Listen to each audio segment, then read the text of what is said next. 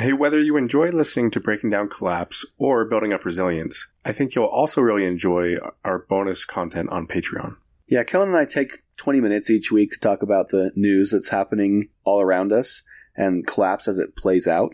We like to have a little fun with it, but also make sure that you're aware of what's going on in the world of Collapse. We look forward to having you join us there. The link to join us on Patreon is in the episode description. There's never been a faster or easier way to start your weight loss journey than with PlushCare. PlushCare accepts most insurance plans and gives you online access to board-certified physicians who can prescribe FDA-approved weight loss medications like Wegovy and Zepbound for those who qualify.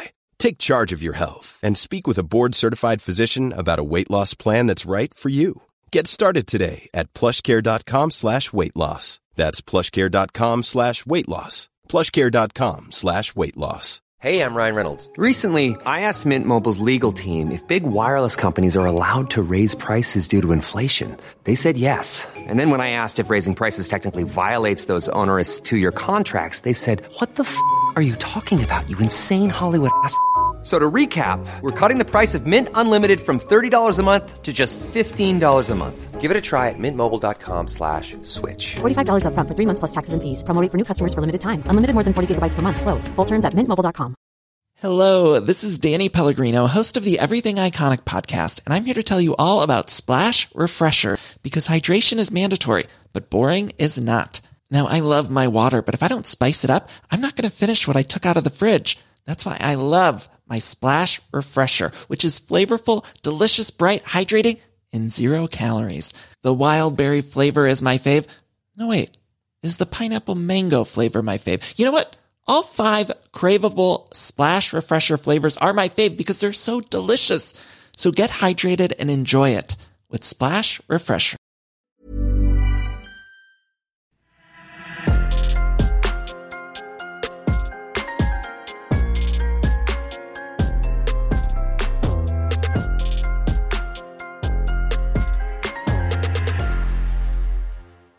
So, Kellen, now that we're recording video with these, I find myself having to actually think before we come to the studio to record about what I'm going to wear and stuff like that, which, I mean, I'm not thinking much about it, but before I was thinking nothing about it, right? So I could show up in like pajamas and like a t-shirt with holes in it or whatever, right?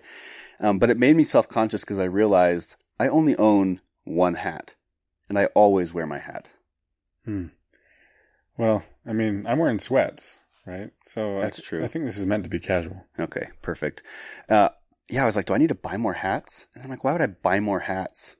Just so I could record a podcast. Silly. I mean, that could be kind of your signature hat. We did have an entire episode on fast fashion, so I need to just make sure I buy sustainable hats. There we go. All right. So today's episode of Building Up Resiliency, the whole idea is to explain why resiliency or resilience is necessary. By the way, I'm going to say resiliency a lot. I know it is a word, but resilience is the more, I think, appropriate word. It's the more, the one that seems to be used more often. But just forgive me if I say resiliency because I'm going to do it a lot. I think we'll all understand what you're saying. Oh, phew, okay. Resilience, why is it necessary, right? We did an entire podcast breaking down Collapse on why resilience was going to be necessary. Today, we're going to talk about basically our entire thesis for why society is going to collapse. We're going to try and narrow down everything we talked about across 137 episodes, bring it into, half an hour, 45 minutes here. But we're also going to talk about some other reasons why resilience is necessary strictly outside of collapse as well.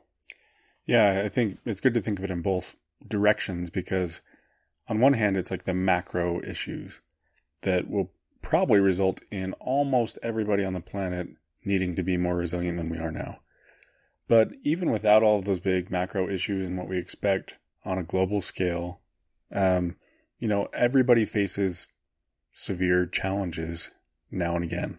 Like, there's obviously people that have to go through a lot more in terms of challenges than others, but pretty much nobody makes it through life without having experienced either a severe pain or distress or some sort of major trauma in one way or another.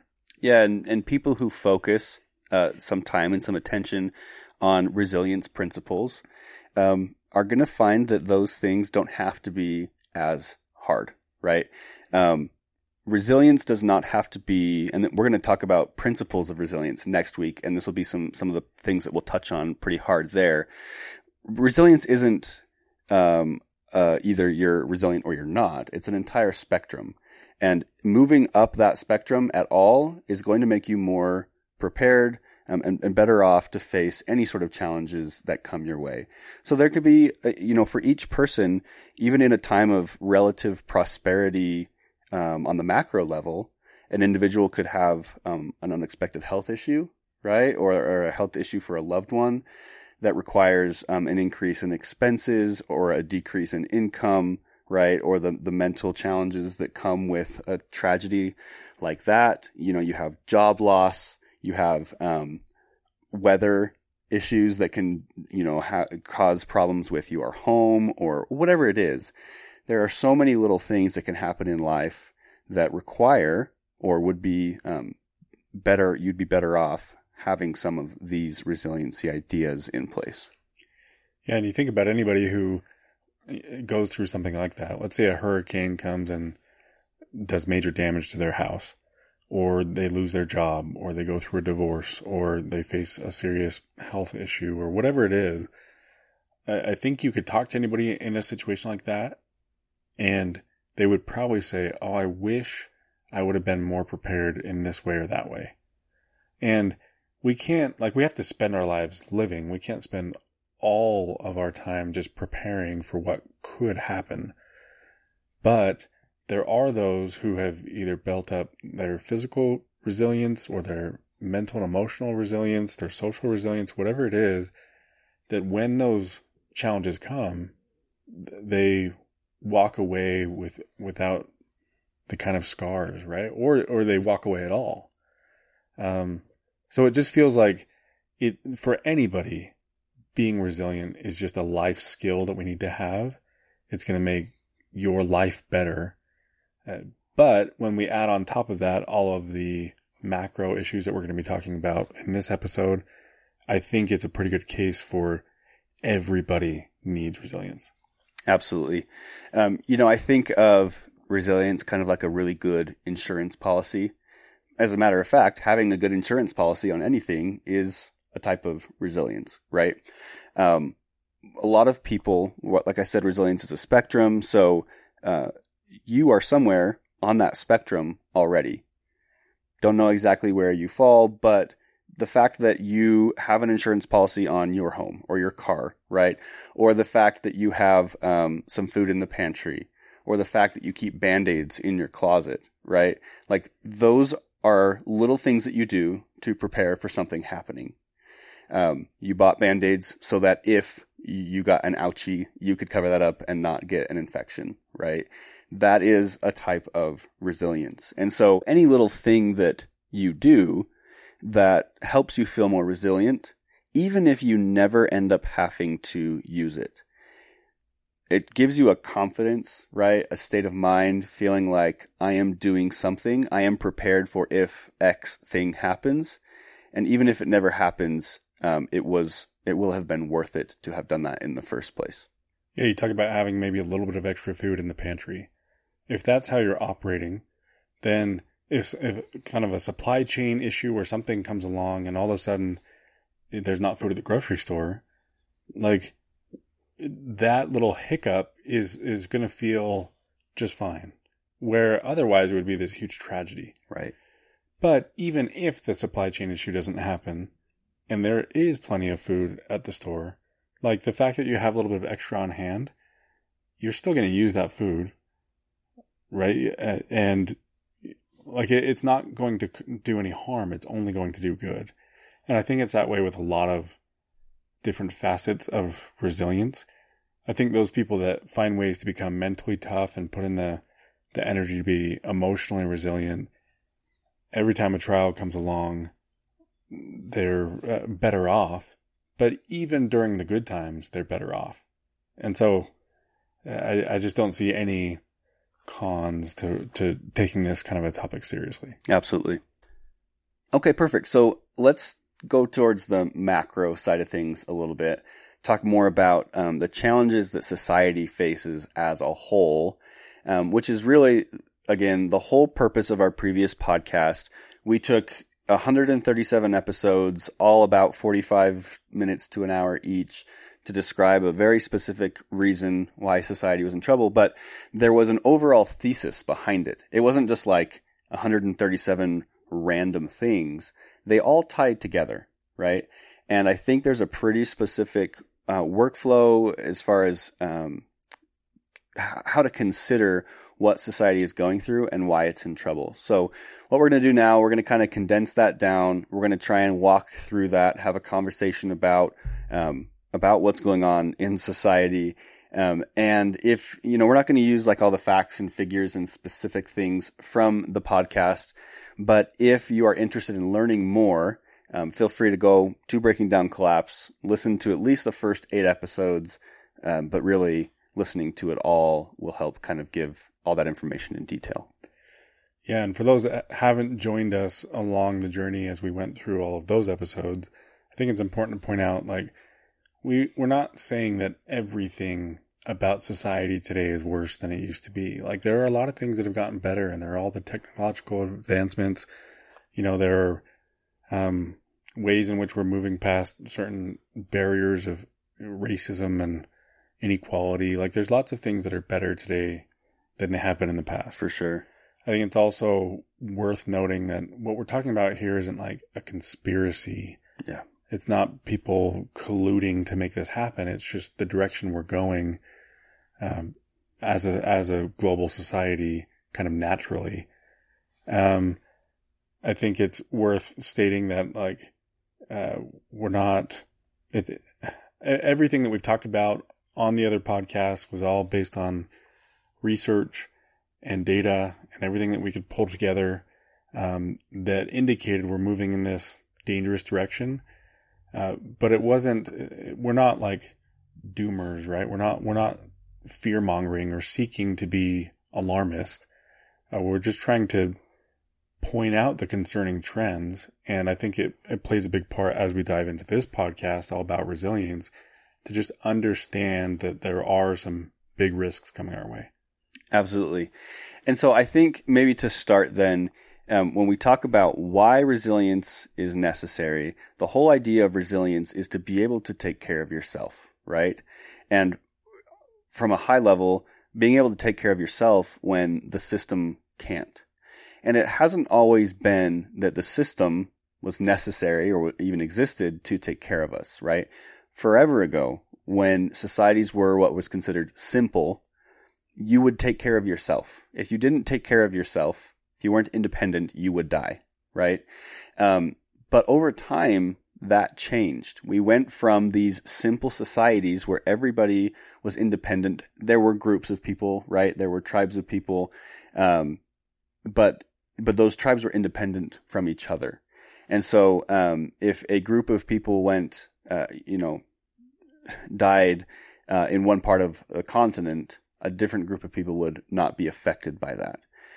As societies became what are known as complex societies, that changed everything. Today we're a hyper-complex society, a globalized society, and what that means is that we're no longer independent. We have traded our independence for convenience. And in order for us to survive now, we do rely on this complex system to keep us alive. I think a very simple example of that or scenario is to just think about where our food comes from. In a simple society, your food came from hunting, gathering, foraging. You would go out, you would find your food, and you would eat it. Today, where does your food come from? I mean, it comes from across the world, and there's a million steps in between to get it from where that food originated in nature, to get it prepared, packaged, delivered, put in the grocery store, the money that you have to spend to buy it. Where did you get that money? From your job? What is your job? There's just so many intermediate steps between you and the food that keeps you nourished. That's one example, and there are a million other examples of that complexity. And so, having traded our independence for convenience, relying on a system makes us less resilient. So the whole core of the thing is, because we rely on this system, what happens if the system can no longer support us? And if that's the case, what do we do to be independent again? Yeah, and you rewind the clock just a few hundred years, and especially if you rewind a few thousand years, you could find almost anybody and say, like, make your own clothes. And they'd be like, oh, sure, yeah, I can do that. Sure. Provide, fire for yourself.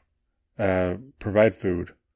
Like, all these basic necessities. And people would be like, yeah, that's what everyone does. Right. And if I can't do it myself, like, I know the guy who does, right?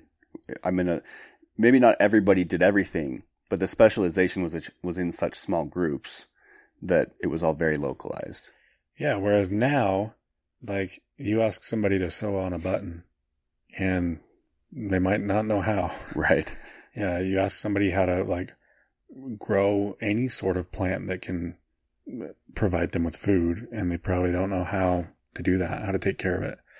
And so, yeah, we just rely very heavily on the system, on other people, which in some ways that gives us a safety net, right? Because we're all interconnected and we're all relying on each other. Sure. But it also provides us with, like, a higher standard of living. Yeah. We get so ultra specialized that we have so many roles within our society. Everybody can really dial in what they do well and do it at scale. And we all are interdependent that way. But at the same time, that creates issues where we become fragile. The complexity itself means it's this big, complicated machine. One of the cogs gets off and the whole machine breaks. Yeah, it's a great point to make that, obviously, globalization, the advancements of technology, all of this growth, all of these things that we've come up with over time, they have been good things as far as increasing our standard of living, right? Increasing our quality of life, our life expectancy, medicine, all of these things have just done wonders for humans as far as their ability to live longer and live better. But it introduces this fragility that you mentioned, this vulnerability, which is that if it all stopped working, or if one piece of it stopped working, the whole thing could cascade into failure, and suddenly you have 7 billion people who don't know how to fend for themselves. Not only do they not know how to fend for themselves, but there's too many people to be able to fend for themselves. We've created a system that we now rely on 100% to get by. And from there, you can consider that the system that we've created, in order for all of those parts to function and move, they require energy. So I think it's pretty apparent that in order to keep things moving, an input of energy is required to make that happen. But very simply put, we're not in a place where our energy inputs are going to be able to keep up with the requirements to maintain the system. Yeah, and as we're about to dive into energy in this part of the conversation, it makes me think of one thing that you brought up once as an example, which is like, what if a solar flare came along, basically doing the same thing? I know this is extreme as an example, but like an EMP, where it just kind of fries all electronic components. And like, if that happened, we would, like, millions of people would die, right? Like, airplanes would fall from the sky and satellites would stop working and people wouldn't be able to heat or cool their homes. And, like, on and on and on and on. You think almost everything we do relies on us being able to have electronics that work. So it would be total catastrophe for the whole planet. But if you compare that same scenario to just a few hundred years ago, solar flare comes along, and I think the way you had phrased it at one point was like, maybe people see some, like, auroras and, some beautiful colors in the sky, but they just keep going on without even noticing. It doesn't impact their life. So that's just one example of how dependent we are on the system that we've built up. Yeah, well said. When it comes to energy, we introduced something called the EROI, right? Some people call it the EROEI. It's this idea of, basically, it's a ratio for how much energy you have to put in to get a certain amount of energy back out. We use all sorts of different types of energy to power our society, right? But the majority of them is non-renewable. So right now it's around 85% of all the energy consumption that we have is from non-renewable resources, primarily things like oil, natural gas, right? And those forms of energy have a declining EROI, meaning that as time has gone on, we have to put more energy in to get the energy back out in a way that we can use and produce it. So in the previous podcast, we go into some detail on this and the numbers and everything involving EROEI, even some predictions and things like that have been made by people who specialize in the field. But the idea being, as we grow exponentially as a society, we require more and more energy inputs to maintain these new levels of production that keep the system moving. And as that energy becomes more and more difficult to come by, this is of course barring some miraculous advancement in like nuclear fusion technology, it's going to hit a point where society simply cannot keep up any longer, and bits and pieces of society begin to be chipped away in a process called catabolic collapse that we'll talk to about in just a moment. But before getting to that, I think there's a couple other things to say about energy and a couple other foundational principles to lay out first. Yeah, like one of the examples was, oil. Oil is just a huge part of our energy consumption. And sometimes people say, well, there's enough oil on the planet that we can keep going for however many more years. And that might be true, but where it used to be the case that it would take, 1 barrel of oil to get 100 barrels of oil, right? You needed that much energy, 1 barrel's worth, to get that kind of return on investment. But now, like over time, that's been shrinking and shrinking. Now it might be something like 1 barrel of oil of energy expended in order to get 10 barrels of oil. And so it gets harder and harder, as we get deeper into those reserves, those wells, trying to pump the oil out, it just becomes more costly. And if you're not familiar with all of the research that we've tried to present, or if you haven't done it on your own, you might think like, well, hey, we're phasing out, right? We're moving towards renewables. But every single form of renewable energy, whether it's wind or solar or geothermal or nuclear or whatever it is, they all have significant costs. And there are significant pros and cons. And with each one that we've taken a deep dive look into, it's just the research indicates that it's not going to save us. Yeah, we can make marginal gains here and there, but even as we are introducing more and more renewable energies over time, our use of oil and other non-renewable sources of energy continues to climb globally. Well said. And, it's one thing to say, okay, we're headed towards what they call the energy cliff, right? At some point, energy is it's just going to stop being available at the rate that we need it. We're going to have a deficit.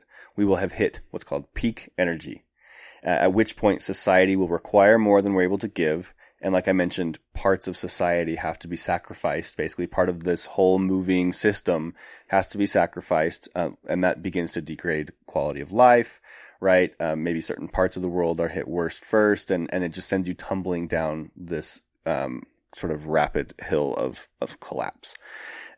That's one consideration when it comes to energy production and usage. The other is the effect that energy usage has on the planet, right?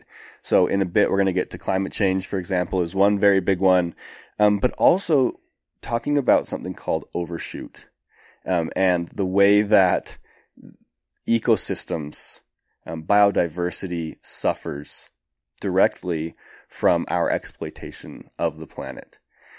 So you start to get into this idea of paradigms and paradigm shifts. If you consider that most people only think of the world from their worldview, right? From the paradigm they're currently in.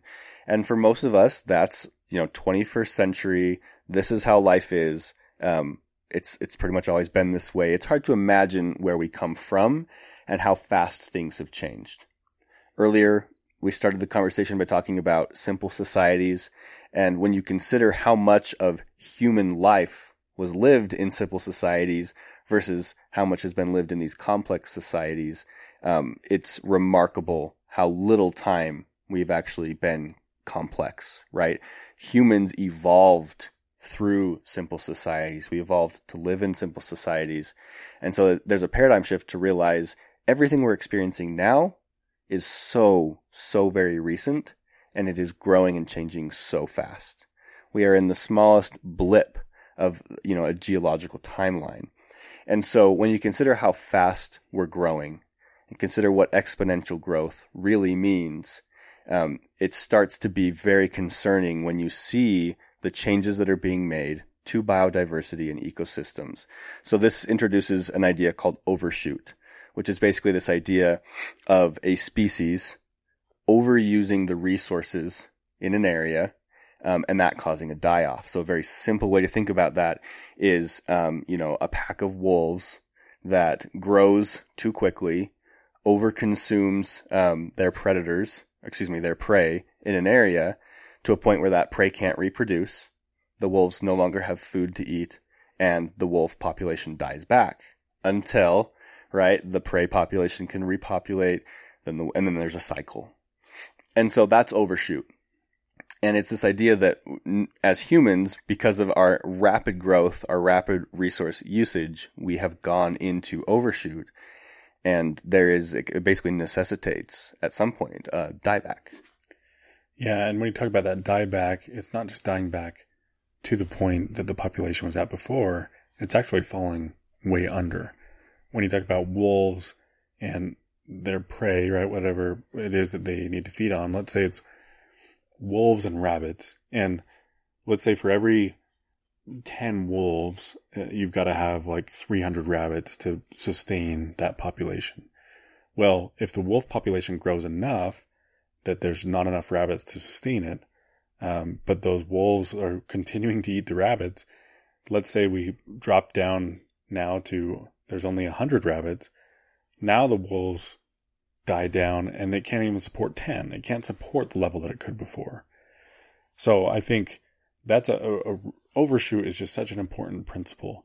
And I think anybody that you talk to, you could say, hey, if you think of the human population, we probably can't survive on the planet if there's so many people on the planet that we're all just standing shoulder to shoulder, if we're all just crowded. Right. And that's like obvious. But how far back from that can we sustain? When you cross the line. Yeah. What if there were just enough people that everyone could live, if instead of standing shoulder to shoulder, we were all standing 10 feet apart?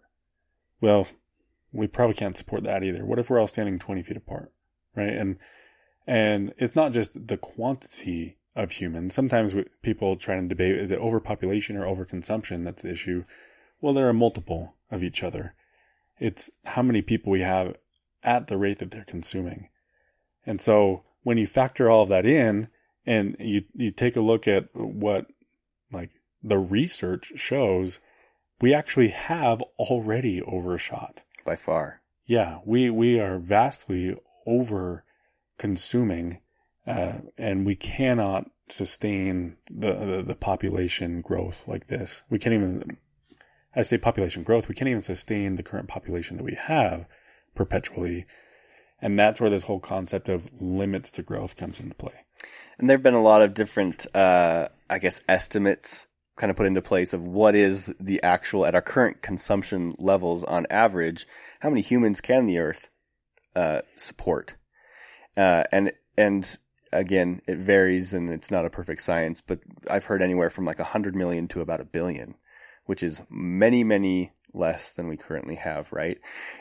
Right now it's supporting us at a higher level, but it can only do that for so long because we are eroding away at the systems that keep us alive, the ecosystems, the biodiversity, all of that. You used a word a couple of times that's really important to the idea of overshoot, which is sustain and sustainability. That's the whole idea, right, of sustainability. Can we permanently support everyone that we have at their consumption levels? And the answer, I mean, you would be hard pressed, I think, to find a credible scientist or person in this field who would say, yes, we're living sustainably. We can do this forever. Yeah. And one way I think is really helpful to look at it is most all of the energy that exists that we're able to use comes from the sun. You think of oil, right? That is the result of living things that died a long time ago, and we now get to burn that to get energy. There's living things now. You could burn trees, and you could get energy from that. There's coal. There's all these other whatever it is that we're using when it comes to non-renewable resources. It's pretty much all coming from the sun, but from millions and millions of years of storing that up. And so one way to look at it is the earth is kind of like a battery. And we've still got more life in the battery to use up, but at some point we run out. There's this term drawdown, right? Where we are drawing down all of these resources from the past that allows us to, yes, sustain our current population and our growth for a certain period of time, but that can't last forever. That's where there's not true sustainability. You think about fossil fuels, for example, and you think about what percentage of all the available fossil fuels have we burned through. We don't know that exact number. Some fields, are still being discovered, but it's likely a relatively high percentage that we've already burned through. And we're talking, like you said, about a resource that was produced over millions, tens or hundreds of millions of years in this extremely complex process, right?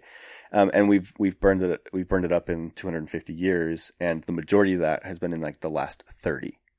So what does the next 30 bring, right?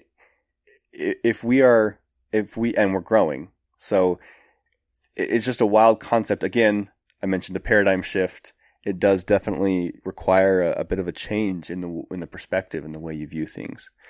And I think we also have to remember we're talking about this on a global scale, because somebody might look at the U.S., for example, and say, well, the population is beginning to plateau in the U.S., and we're beginning to get, some other forms of renewable energy that we're introducing.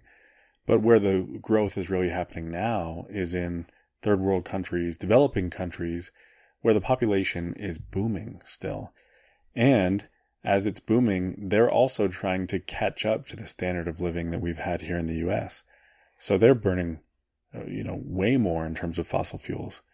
So, we've got to keep that macro scale to see that we do continue to grow in our consumption, in the amount of natural resources that we're using up, in the amount of energy that we're using. And even with some of the efforts that are taking place, it's not likely that we're going to slow down anytime soon.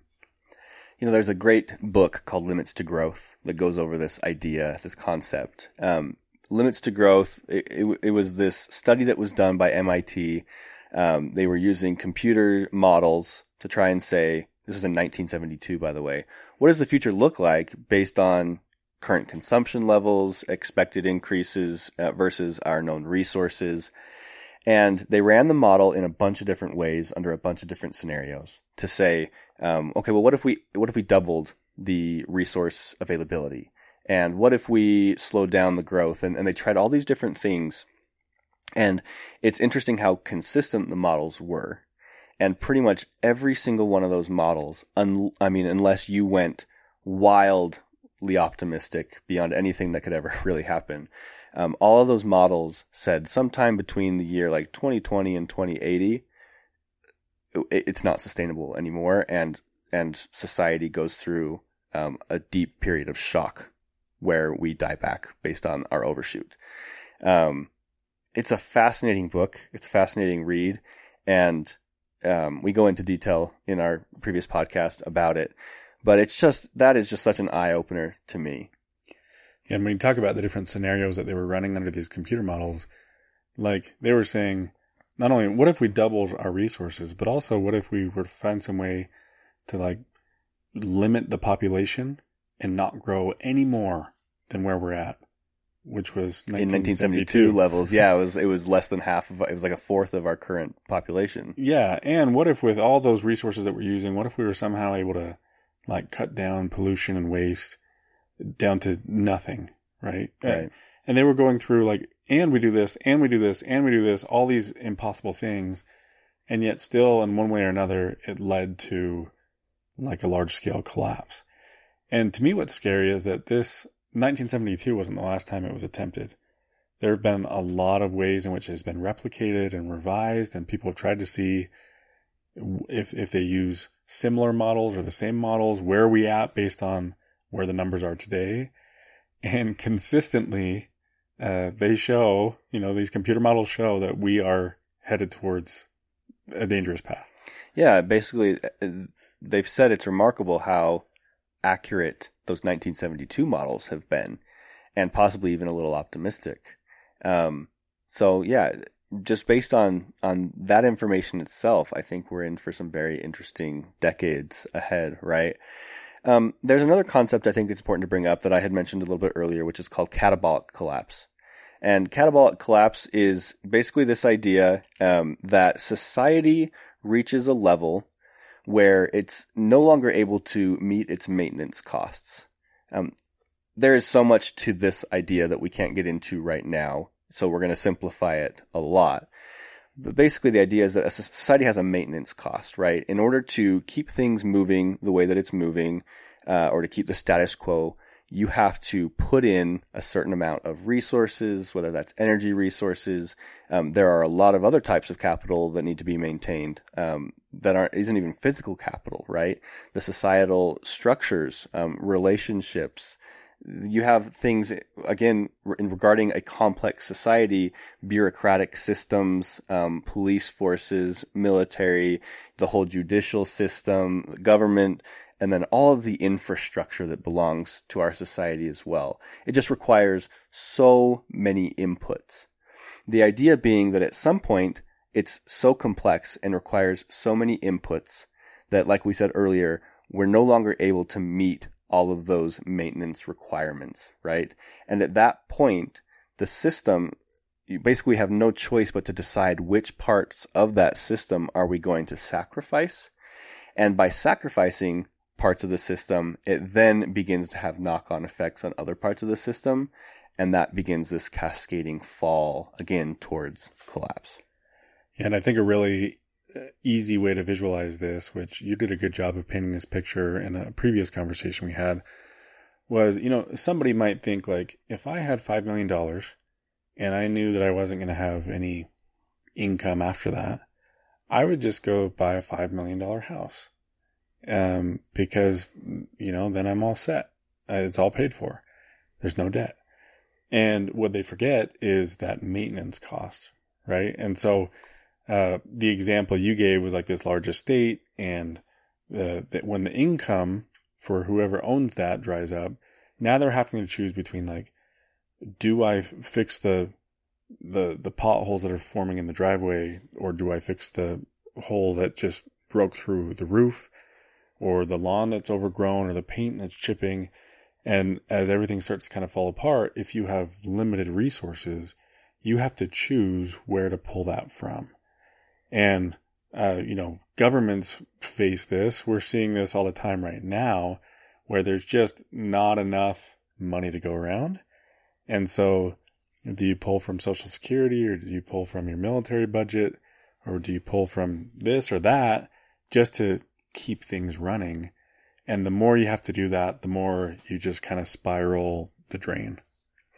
Yeah, that's right. And like you said, we're already seeing it. Catabolic collapse is a long process. I think a lot of people, when they might picture societal collapse, at the beginning you said this isn't a conspiracy theory. This isn't something that like someone is conspiring to make this happen. I would add, it's also not something that happens fast. It can happen over decades and decades of slow crumbling. Which when you think of the word collapse, you think like something just suddenly falls. Right. But we're talking about like, on a long time scale. Which is still a short time scale, again, in the, relatively. Right, that's what I'm saying. Like, if you're looking at society over the course of thousands of years, if it takes 300 years for a society to fall apart, that still is just happening suddenly. It's collapsing.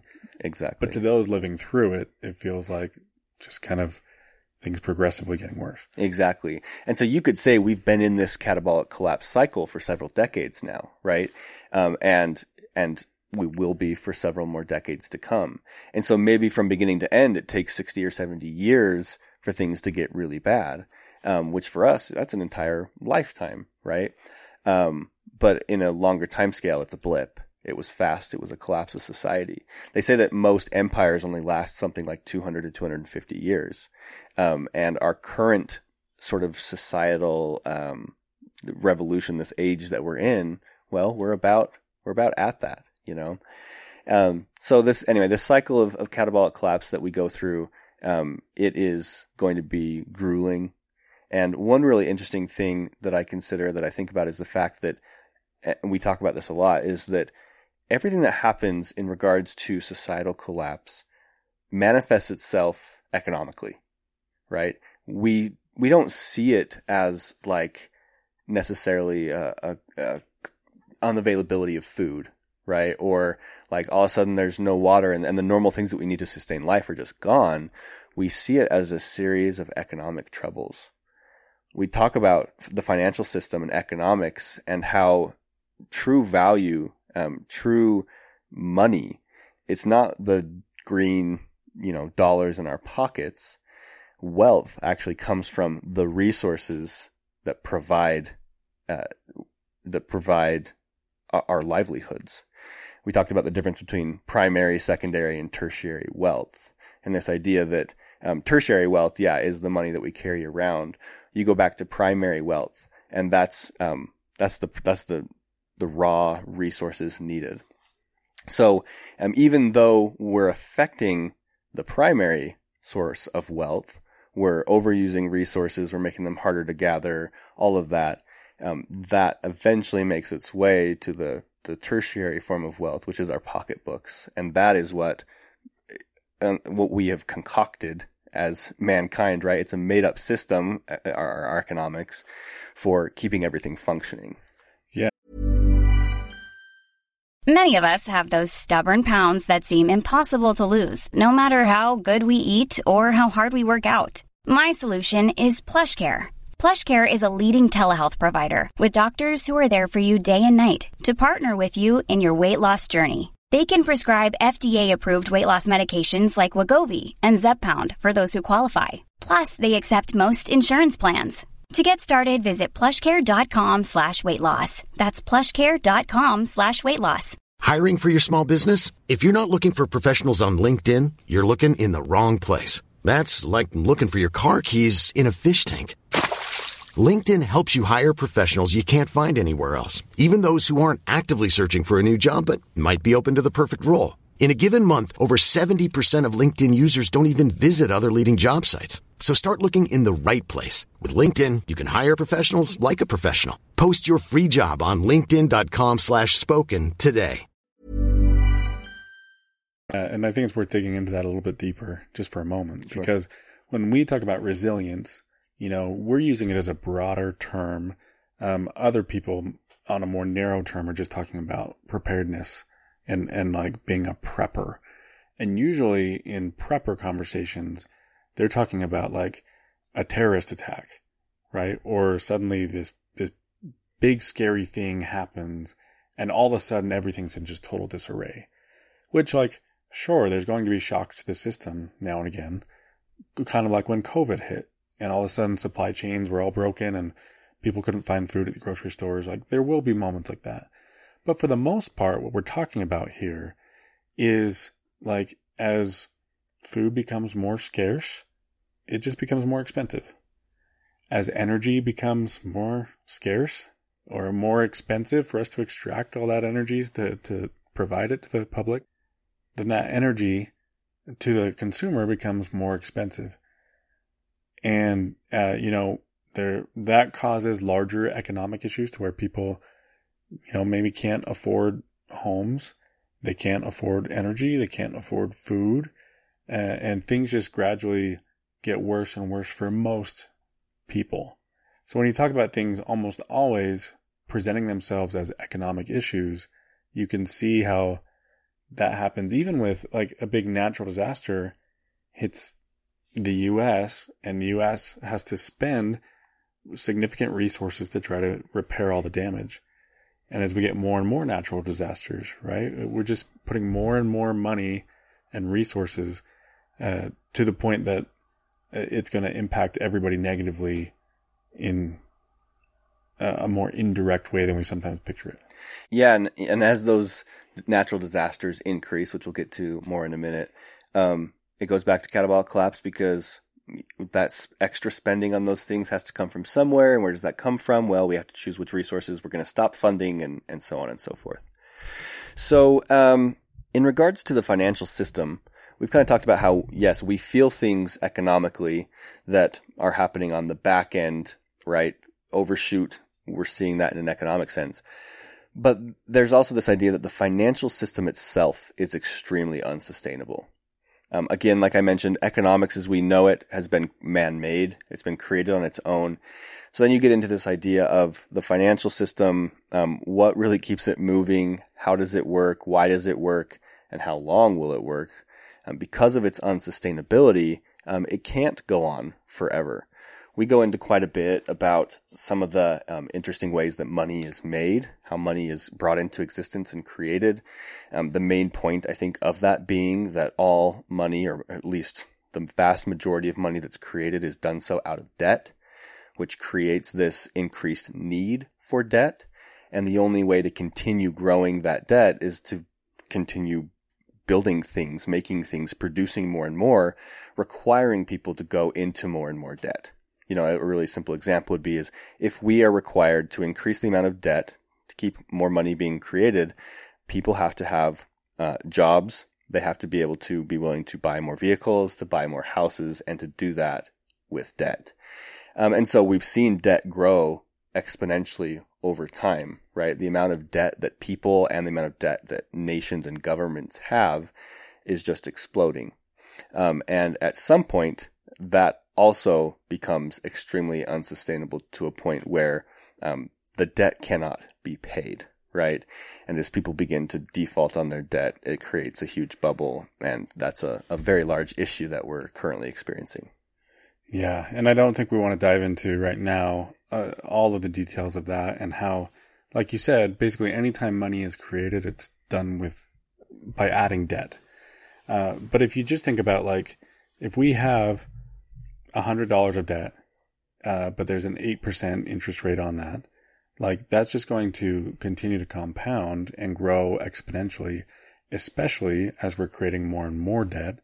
So I think what you're saying is just like, we have to keep growing and producing more and more and more just to keep up with the interest on our debt, let alone like pay that all down.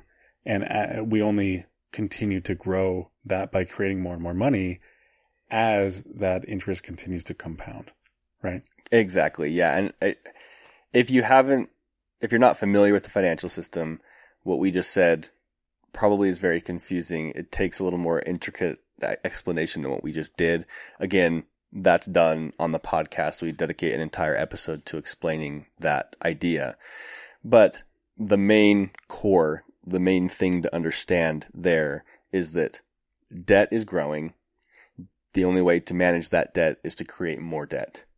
And in order to do that, we have to continue to grow. And that just takes us down this entire cycle that we've talked about so far of all the inputs required to do that, whether that be energy or other resources. We've already overshot those, but the financial system requires that we continue to grow and overshoot them more and more and more.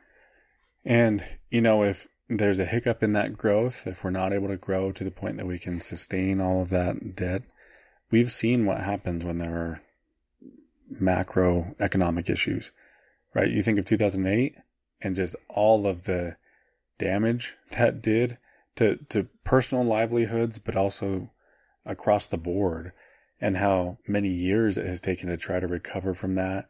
You look at the state of the economy right now and all of the economic headwinds, right? I think it resonates for everybody when you say, like, when there's economic issues, it's a problem across the globe. Yeah, absolutely. One failure economically has huge sort of resounding effects on other parts. Again, we talked about the globalization aspect earlier, how we all rely on each other to succeed. You think of like Greece, right, in 2008, and, Greece is perhaps a small nation. You would expect that the impact that one nation would have globally wouldn't be that big of a deal. They went bankrupt, right? They defaulted on their debt, and that had just enormous, massive implications throughout Europe and beyond. And so, to see and to experience the economic issues that we've gone through, that we're currently going through, it's not too hard to see that it is completely unsustainable and that it's not going to get any better as the years keep rolling along. And to me, when you talk about that example of Greece, it goes back to what we were saying before, like globalization, it brings all these strengths, right? It allows us to have a higher standard of living, live more convenient lives, but it also makes us so fragile because we're all so interconnected. We're so interdependent that it's basically a bunch of like dominoes set up all over the place. And if one falls, it's going to have ripple effects and impact everybody else. Yep, well said. So I think from the economic side of things, you can easily transition into the political side of things, right? Every decision that is made on the economic side, every decision that's made at all, it's made by a person or a group of people. Our entire society revolves around the decisions being made in the political sphere. You can both view everything from a political standpoint. You can also say that politics affects everything. And so I think it's really important to understand the state of politics. Right now in the world, we're in a pretty precarious spot as far as geopolitics goes. You talk about globalization and how interdependent everybody is. Well, everyone's interdependent. Everyone depends on the decisions made by leaders of other nations. And we're experiencing this turmoil right now on a global scale because of the war in Ukraine, for example. And, there's all these ideas and thoughts and questions about wars happening in other places. And as we continue down this pathway of catabolic collapse, it ups the stakes and it ups the pressure and it ups the tensions between all these geopolitical forces. And any politician at any time making the wrong move, right? If you have the wrong politician in place who acts out of self-preservation or whatever that may be, could be all it takes to set off a chain of events that it's basically the straw that breaks the camel's back. And I think part of the reason why that is so important to consider is that the trust that we have in our political system and in our government is kind of the glue that holds everything together and keeps order, right? We've talked in the past about this like sacred aura of the center and this reverence that people have toward their government, or at least that they've had in the past. Yeah, say had might be a better word. Yeah, that has changed over recent decades. But when people don't respect or trust their government, then that's when kind of law and order starts to break apart. People aren't willing to do things unless it's enforced. Can the government really, put enough resources into trying to enforce every little thing? And if they do, that's taking resources from elsewhere.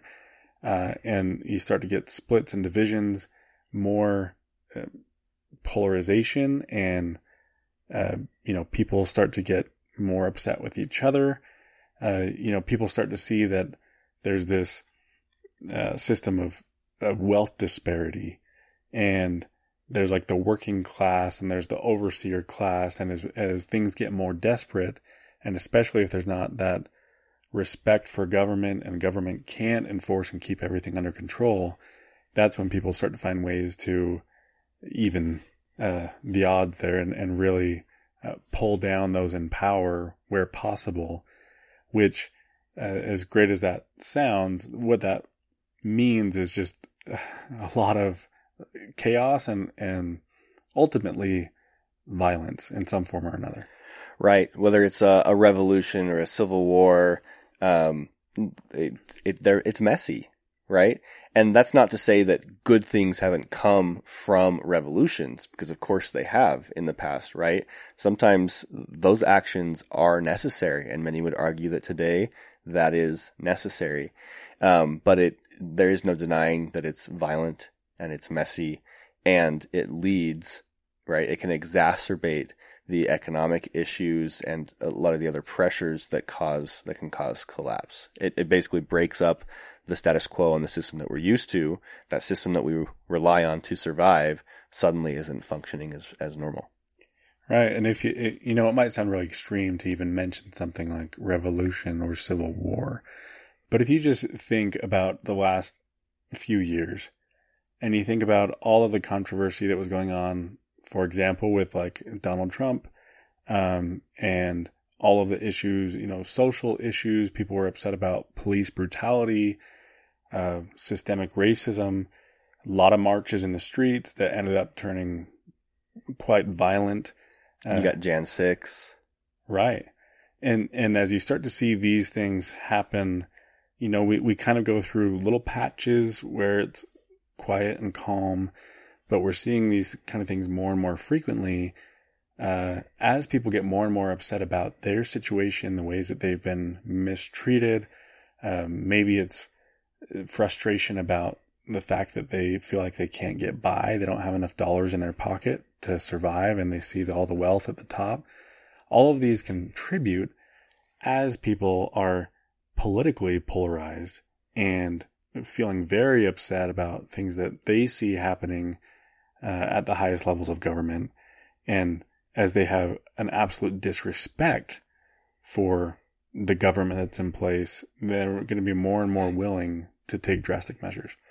And then you mix with that all of the other complexities that come with a complex society, and it exacerbates it. So you think about things like guns, right? The firearm problem that we are experiencing. You think about things like misinformation and disinformation campaigns, which are now so prolific thanks to social media, thanks to echo chambers, right? You think about the rise. Even more so as AI. That's exactly what I was going to say. Yeah, you think about how as AI advances, these new advancements with like ChatGPT and these LLMs, it's already apparent that bots are everywhere, right, on the internet. But to think about the fact that these LLMs are going to be able to be used to really come across as people, right? And to be used in a pretty destructive force for mis- and disinformation campaigns is going to be, I think, extremely overwhelming. You think about a lot of the other types of complexities that we have around, like you mentioned, a lot of the race issues and equality. You think about the media that we have access to. There's censorship, right? And corruption and lobbying. And you could just keep listing them off. Yeah. And when you talk about that list, we're talking about, I'm thinking of the concerning trends that we're seeing. Like all of this, as we're talking about all these big issues with the system at large, it can sound kind of like nebulous, but just look at the data that's out there about like gun violence. Look at all of the ways that we're trending in terms of mass shootings, in terms of suicides. Look at the loneliness epidemic that's taking place that was just talked about by the Surgeon General. What is it? 50, 60% of adults feel lonely most of the time. Most people don't have close friends. You look at rates of political polarization and ways that they can measure that, and they can see that is like at very high levels. Yep. Dissatisfaction with the government is at very high levels. Right. You look at the Gini coefficient, which if you're not familiar with that, it's a term basically it's a way of measuring inequality. And we can see the way that is increasing more and more as the wealth continues to accumulate at the top. You even look at, as we're talking about catabolic collapse, you look at like the Army Corps of Engineers and the way that they've rated our infrastructure at what, like a C minus? Something like that, a yeah. D? Yep. And things, if you're not, sometimes I just want to grab people and kind of shake them and see, like, can you not see what's happening? The way that everything is eroding simultaneously because of the way the system is set up and because of all these societal issues that are all combining together. And so all of that is happening, and we haven't even touched on one thing that is kind of putting us in ultimate peril outside of all of that, which is climate change. Yeah, climate change, to transition here, is sort of the cherry on top of the cake, right? It's the catch-all. Like if none of this stuff gets you first, climate change will come in and do the trick. And of course, climate change is also, again, I use this word a lot, but exacerbating all these other problems, accelerating them, making them worse along the way. If you're listening to this and you don't believe in climate change or that the climate is changing, or maybe you believe that the climate is changing, but that humans aren't responsible for it. There's this argument that the climate's always changed in the past, and this is just a natural cycle. I would at the very least say the climate is changing. There's no denying that if you look at the science. Climate is changing. If you don't want to believe that it's people doing that, if you want to say that it's cyclical and this has happened in the past, well, yes, it has happened in the past over tens of thousands of years, right? We're managing to make all of that happen in a few short decades, right? A century or two, perhaps. And it's never happened when there have been 7 billion people on the planet before. It's never happened with the intricate systems that we have. Again, this system of globalization, we've never had to feed this many people. We've never had to rely on a steady climate the way that we have now. In the past, you want to talk about the humans alive during the Ice Age and how they adapted to climate change and act like that's the same thing as climate changing now. Many humans didn't adapt to climate change. They died, right? And just because humans survived that does not mean that the system that we live in could survive climate changing to that drastic extent again. And, I think growing up, I used to hear about climate change and I'd hear people say like, oh, it's all bogus. It's all just Al Gore saying whatever about global warming. Right. And I didn't know what to think. But because we've had the opportunity to do so much research and see that it's not just like 20 studies out there. It's not just a few hundred studies. It's not just a few thousand studies. Like, there is so much evidence out there of the way that the climate is changing and all of the negative impacts that are happening. On one hand, I used to think like, oh, it's sad. It means that there's less polar bears. Right. But we're talking about, like, we're in the 6th mass extinction event of the planet. Like, ecosystems are just getting absolutely demolished by climate change. You look at the way that, like, wildfires and flooding and all these other natural disasters, hurricanes and severe weather is increasing around the globe. And not only is it happening more frequently, it's happening more severely. It's happening in ways that it hasn't happened in the past. We're seeing records be set, and then the next year more records set. The more records set the next year. There's this idea of like, it's not just global warming, it's global weirding. And you're starting to see weather events take place in areas that are not prepared to handle those. So extreme cold in areas that haven't ever experienced that. Extreme heat in areas that haven't ever experienced that. And yes, it's having a dramatic impact. It's killing billions of animals. But that's also having an impact on our food supply. It's also causing direct deaths of people. It's causing, sea level rise, which is affecting coastlines, and it's causing seawater to get into, the groundwater and affect agriculture. And there's just so many things that are happening all at once that just climate change alone is like major disaster for the planet. If you forgot everything that we've talked about up to this point in the episode, and the only thing we talked about was climate change, that would be enough to say we are facing some extremely serious issues that does threaten our way of life. Climate change is going to threaten the lives of hundreds of millions, if not billions, of people. Entire swaths of the planet over the course of the next 50 years will become uninhabitable due to temperature changes, due to things like wet bulb temperature that we've talked about extensively, due to food production, due to droughts and famine that it will create. Parts of the world that are already suffering with those, right? You think of places in Africa, for example, certain areas of South America, Southeast Asia, that already struggle with extreme heat, with producing food for themselves. They don't necessarily benefit from globalization the same way that we do. And that's all just going to, again, be exacerbated. You think about mass migration. As these parts of the planet become uninhabitable and people are forced to leave those areas. And we think we got a problem with migration now.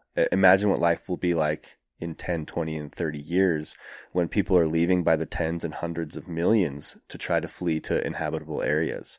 Again, going back to the political issues and what the problems that will cause with already polarized politics. It's unimaginable to me to really consider what life will be like under a 2.5, 3 plus degrees Celsius change in the overall temperature of the Earth above the baseline. A lot of detail again there that we don't have time to go into right now. Climate change was before this episode, I went through and kind of categorized our episodes from the last podcast to see where did we spend most of our time. And climate change was one that we spent an awful lot of episodes discussing.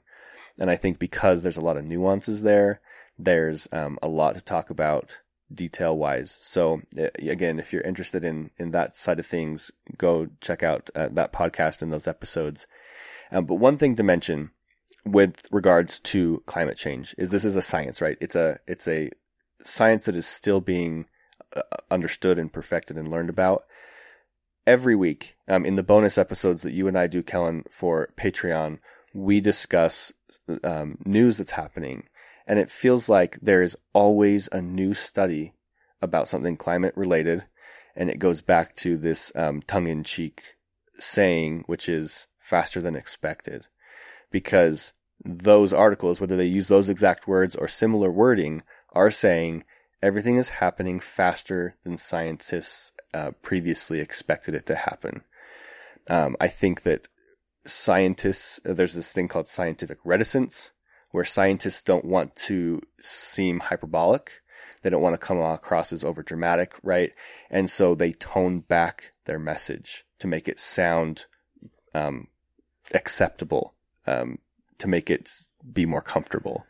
Well, in addition to that, even when they're making an effort to be as accurate as possible, even if they don't care what people think and they're just trying to say it as it really is, every forecast for the future is going to be based on historical data. So they're looking at what has happened before. Right. And so as we keep having these records broken and things that are unprecedented, their models can't keep up with all of that.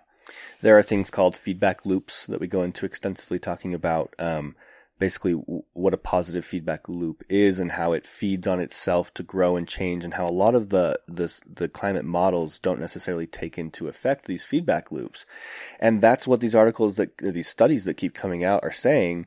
There was one just last week talking about how pretty much they discovered the potential that sea level rise could be double. It could go twice as fast as previously expected because of a new phenomenon that they found. But it was one that would have been covered if feedback loops had been taken into effect.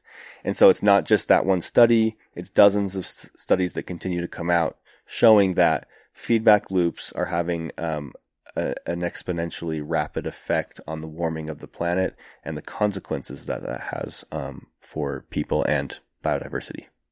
So as you're saying all of this about climate change, we could go on for a long time about this. And there are topics that we're not even going to cover here. Like we're not even going to discuss all the evidence for an increase in infectious diseases and all of the different resources, not just like forms of energy, non-renewable energy, but even things like water and all of the crises we're having with water shortages, fresh water, peak soil, right? And peak sand and peak phosphorus. Yeah. All these different resources that we are running out of. That's something that you can go listen to our other podcast if you want to hear about that. There are so many issues that are all converging. And I think with all these different aspects that we talked about, one of the biggest rebuttals that anyone might have is like, yeah, but we're advancing technologically. We're finding new solutions to problems. And I don't want to minimize the fact that like new technologies are extremely helpful. I'm always rooting for those new technologies when they come along. But there's that question of, well, can we just sit back and let technology intervene? Is there any way that advancements in technology can save us from the path that we're on? So I know we've discussed this at length in a variety of different conversations on our other podcasts, but maybe give us your synopsis of that concept. Yeah, I think it's really important, like you said, to acknowledge the benefits of technology. We have never wanted to come across as saying that technology isn't good, right? Like you're saying, we applaud and get excited about certain technologies and hope for them. But in every single one of these technologies that we've done research on, right, whether it's renewables or nuclear fusion or fission or things like heat pumps, right? Like there's so many different technologies that people talk about and they say, like, this is the thing that's going to save us. Artificial intelligence, right, is a huge one. But no matter what, every time we go through these and we talk about them, there's all sorts of obstacles and downsides and reasons why those things aren't going to change what we have talked about so far in this episode. They don't take away the vulnerabilities, right? They don't lessen the amount of resources needed. Some of the technologies would, if they worked, for example, like fusion, could solve so many of our energy issues. But fusion seems to always be at least a decade away. And even to this point, it feels like it's something that may never happen, right? Artificial intelligence, I think, will solve many problems. It will also create so many problems. I saw a thing the other day talking about artificial intelligence, for example, that said nobody knows how much energy or emissions ChatGPT requires, but it's estimated that it's probably somewhere around the size of a small nation just to power this one platform. And this is a type of platform that's growing exponentially right now. So the point being, technologies are awesome. They do so many things for us. They solve problems, but they also create a slew of problems. And technology is not going to save us. In so many ways, it's continuing to complicate, to make more complex the issues that we're already facing, requiring, again, ever more resources, ever more capital. It's increasing the maintenance cost of that capital beyond our ability to sustain. And what's interesting about when technologies create efficiencies is that Jevons paradox. Absolutely. Right? All of the indicators that people just end up using more energy when efficiencies are gained. So as a really simple example, like people used to wash their clothes like once every few months, right? And then when the thought was like, well, once the washing machine comes along, that's going to make it so that we're using way less energy on washing clothes. But because there's that efficiency gained, now people only wear a shirt once before they feel like they have to wash it. And there's so many different examples of that. But if people look at something like artificial intelligence and they say, oh, that's going to be able to help us create these breakthroughs. Yeah, but then people are just going to use more and more energy, consume more and more. And with consumption, we haven't talked much here in this conversation about all of the waste that comes from that, all of the issues that come from waste and pollution. Maybe that's, again, just yet another thing to go listen to the other podcast if you're interested in learning more about that. But I think it's a long way of saying you are absolutely right. Like, all these great technologies that come along, they solve some problems and they create other problems for us. When it comes to potential solutions, right? We won't go far into this, but people say, man, you guys are doomers because you're not presenting an optimistic scenario. You're not giving us the solutions. And I think that the truth is that while there are things that can alleviate many of the problems of collapse or make collapse less severe, right? Could lessen the fall. They simply aren't realistic because they would require a complete change in the global paradigm. The entire way that we operate, we talked about, for example, the financial system and how it requires growth in order to survive. We would have to completely change the way the world views economics. There's this idea of degrowth, which we've talked about, and how we need to view our economies, a successful economy, not based on growth, not based on how much money is in the system, but based on how many people's needs are met, and how we can meet basic needs without growth, without this extravagant lifestyle that we have. But it would require sacrifice, right? One of the main ideas of our other podcast, Breaking Down Collapse, is that there's basically two ways to collapse. There's either a forced collapse that comes upon you because you try and continue to grow exponentially forever, or there's a voluntary collapse, which is a collapse you bring on yourself. It's a less harsh collapse, right? You choose to sacrifice, to degrow, to stop consuming how much you're consuming, to lower your quality of life and your standard of living, to perhaps lower your life expectancy on average, right? In order to slow the consumption. But that doesn't feel like something that the world is ready to do. Our current economic systems, capitalism in itself is not going to allow for that to happen. It's not that we don't want it. It's not that we don't want to believe that we can avoid collapse, but it feels like whether it's a voluntary collapse or whether it's an involuntary collapse, in the end, resilience is what matters. Because either way, your standard of life is going to decrease, your quality of life.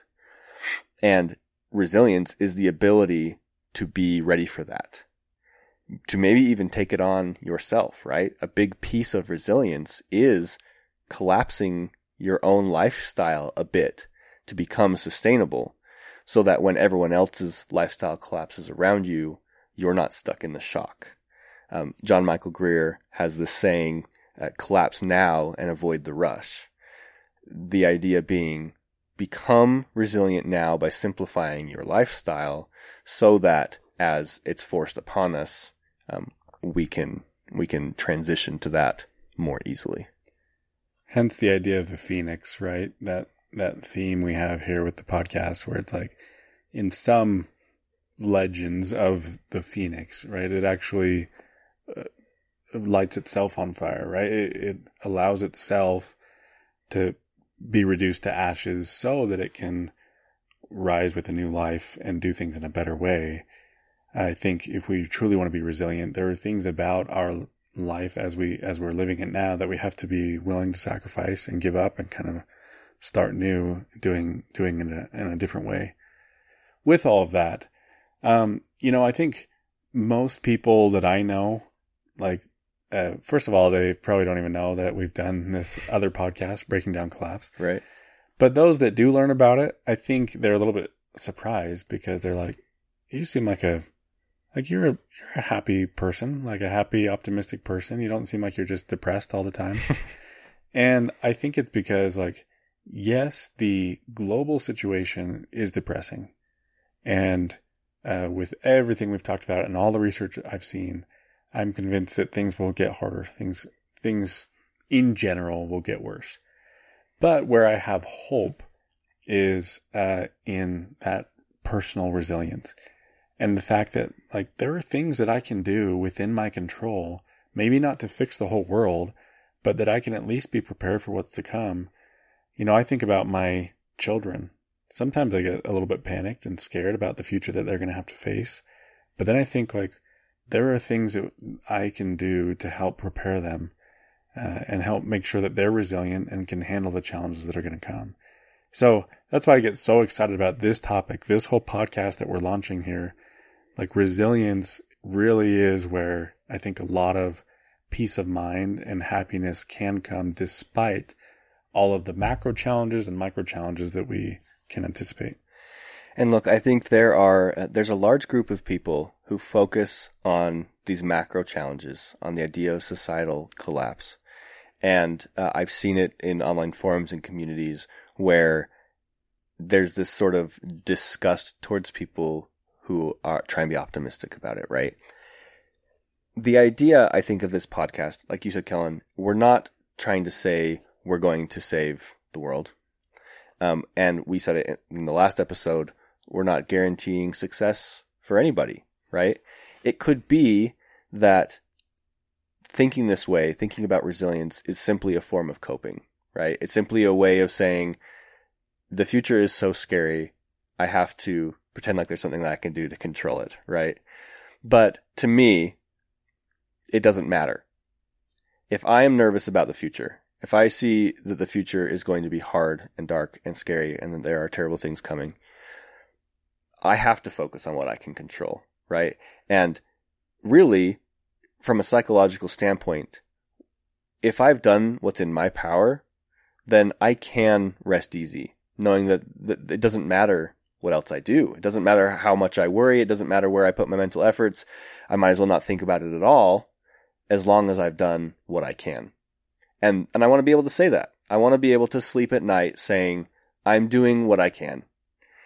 Even if those are small steps, even if it's just a little bit here and there, I am making advancements. I'm trying to improve my own life and my own resilience. And then I can live the rest of my life without having to dwell on the hard stuff, on the fear of the future, because that fear becomes, at that point, pointless. Well, I don't know about you, but you know, I leave this conversation feeling kind of pumped. Like I'm really excited to dive into what we're going to be talking about next week. It's all about those principles, right? The fundamental principles that we're operating under as we get into how to be resilient. Excellent. I'm excited. Let's do it.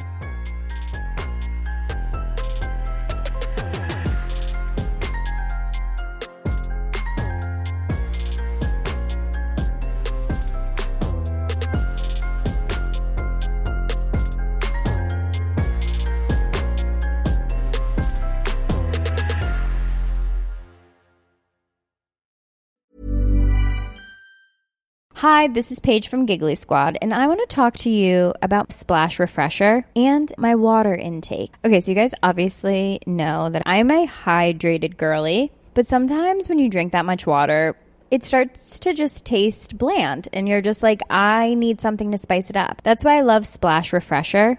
It has 0 sugar, 0 calories, and it's a splash of sweetness. And they come in 5 different flavors. They're so good. Wild berry, acai grape, pineapple mango, lemon, and mandarin orange. My favorite is the wild berry because I just love a berry. So if you're like me and you're drinking water all day, then try Splash Refresher. It's going to absolutely change your water game, and it's good for you. Acast powers the world's best podcasts. Here's a show that we recommend. The Real Housewives is a guilty pleasure for most, but if you're looking to not feel guilty about that pleasure, tune in to Everything Iconic with me, Danny Pellegrino, where I break down all the messy moments and behind-the-scenes antics of Bravo's popular franchise. And on Everything Iconic, I also interview celebrity guests like Kelly Ripa, Keke Palmer, Drew Barrymore, Cameron Diaz, and more about their guilty pleasures, their past work, and so much more. So if you're pop culture obsessed and find yourself watching way too much reality TV like me, tune into Everything Iconic with Danny Pellegrino, wherever you listen to podcasts. Acast helps creators launch, grow, and monetize their podcasts everywhere. Acast.com.